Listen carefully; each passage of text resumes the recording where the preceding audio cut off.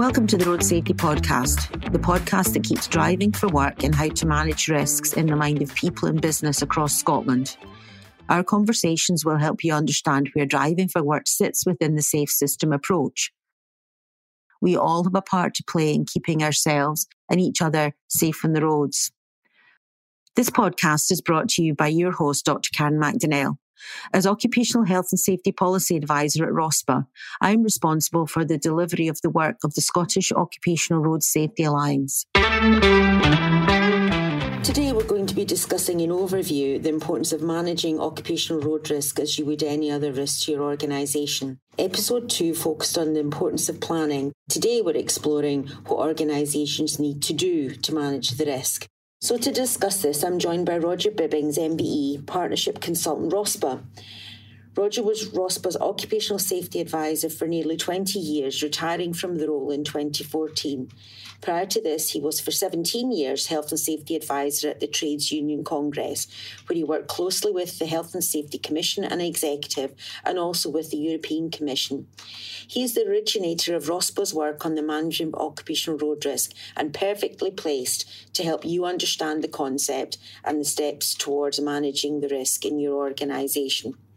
Can you briefly explain what is meant by driving and riding for work? Well, driving and riding for work it is where the use of a vehicle or being on the road is part of your job. Yeah, it may actually be your whole job. Your whole job may actually involve just driving a vehicle from A to B because you're delivering goods or people and so on. But driving for work is where you have to be driving a car or a van, you might even be on a motorcycle, for example, going somewhere to do your job, to deliver a service or to meet people, to carry out some part of your job function. The travelling on the road is part of that. So driving for work is where you're involved in using a vehicle, part of your job. It's where they can't do the job without driving. And yet they tend to not think very much about the driving. They just think, well, that's just something you have to do to get on with your job.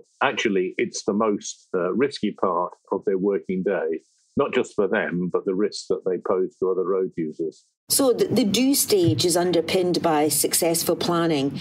Can you recap on the planning stage and really the key do's and don'ts? You need to have a plan for, just in the same way as if you're managing any other part of health and safety, you need to have a planned approach. So you do need to do the same when it comes to managing risk on the road. That means having the right policies, the right clear policies in place, the right people, the right leadership and so on, the right procedures, the right processes. And so you need to have an overall plan. The key principle is that every journey undertaken on the road as part of work needs to be something that isn't just undertaken spontaneously or haphazardly. It's something where there is a planned approach. And that means looking at where the risks are likely to be enhanced, for example, by features of the journey task, features of the vehicle you may be using, and features of the driver, and seeing what you can do actually promote as best you can safer journeys, safer vehicles, safer drivers. So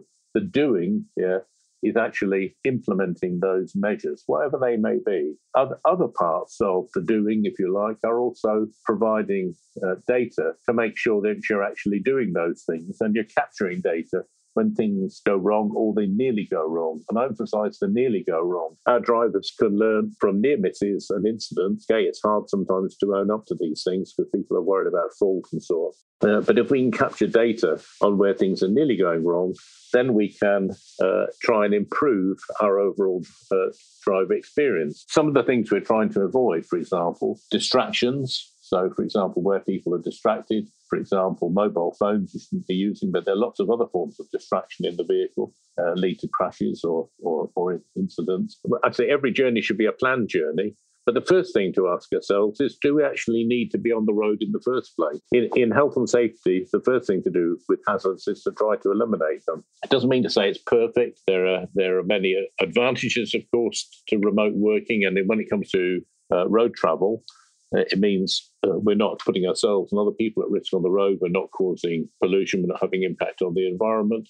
And the pandemic has led to much more creative use of remote conferencing, for example, which has made a lot of journeys unnecessary. It's increased productivity, it's less impact on the environment. If we do decide a journey is necessary, then we need to plan that journey in the most efficient way and the safest way. So what about the time of day we're doing it? What about the routes we're following?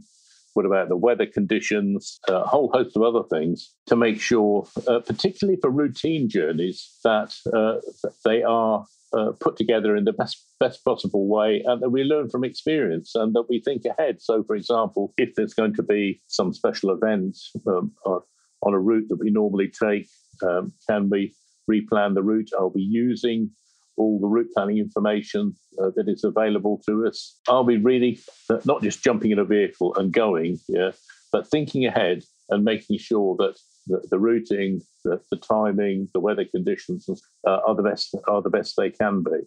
We tend not to do that, but actually there are lots of benefits operationally to a business from better journey planning. I think that the emphasis on journey planning helps us begin to tackle, for example, inappropriate speed. So if you're setting realistic schedules and deadlines, to use an appropriate speed is less of a challenge for the individual driver. So we start then to tackle the fatal four that way. Simple things also like seatbelt wearing, the fitness to drive of drivers so that they're not impaired by alcohol or drugs can also be picked up within this do element, can't they? Yes. So if you start with we started talking about journeys, but actually the first thing to do before we get in the vehicle to make sure that is it the right vehicle for the job? Are we actually trying to carry equipment inappropriately in a car and we should be using a van?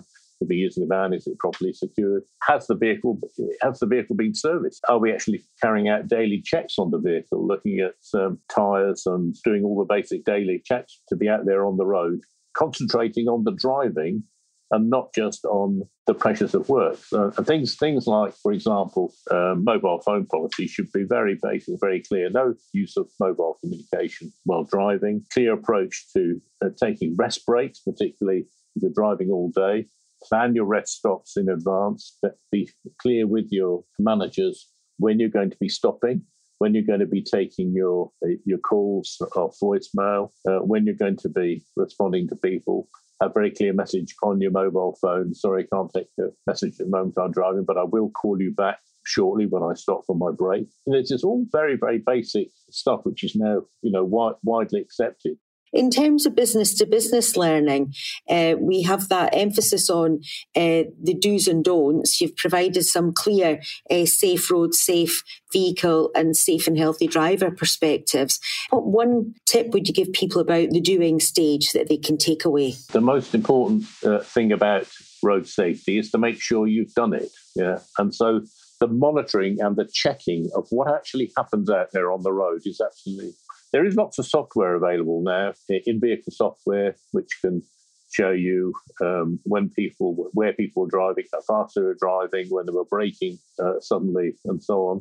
And lots of the very clever stuff for gathering data, so you can check on what you've actually done and see whether it's made a difference. For managers, the gathering of data on drivers, on vehicles, on journeys, on incidents, using that in a systematic way to work out where you've got problems and whether they're getting better or whether they're getting worse, or whether or not the things you're doing are leading to improvements, even in things, for example, like bumps and scrapes and bent metal. Some of the biggest business benefits from managing occupational road risk, preventing the very serious crashes, they come from dealing with just basic vehicle damage. When you look at it in the round, is really very substantial. Better driving is part of your overall company image, particularly if your drivers are driving livery vehicles. Why pay for all that expensive PR where if your drivers are immediately going to tarnish your corporate image by driving badly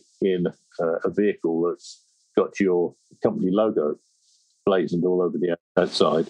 I think the emphasis on data gathering across, in a very holistic way, the importance of having the right data to focus on driving down the statistics really does contribute to business efficiency as we understand. So definitely connecting through Scorsa for this business to business learning process is hugely valuable and will make a difference. My thanks to our guest, Roger Bibbings, and thank you for listening. Don't forget to subscribe to the podcast on your usual podcast provider so you don't miss an episode. And we'd love it if you could leave a review. It really does make the podcast easier for others to find. I'm Karen McDonnell, and thank you for listening.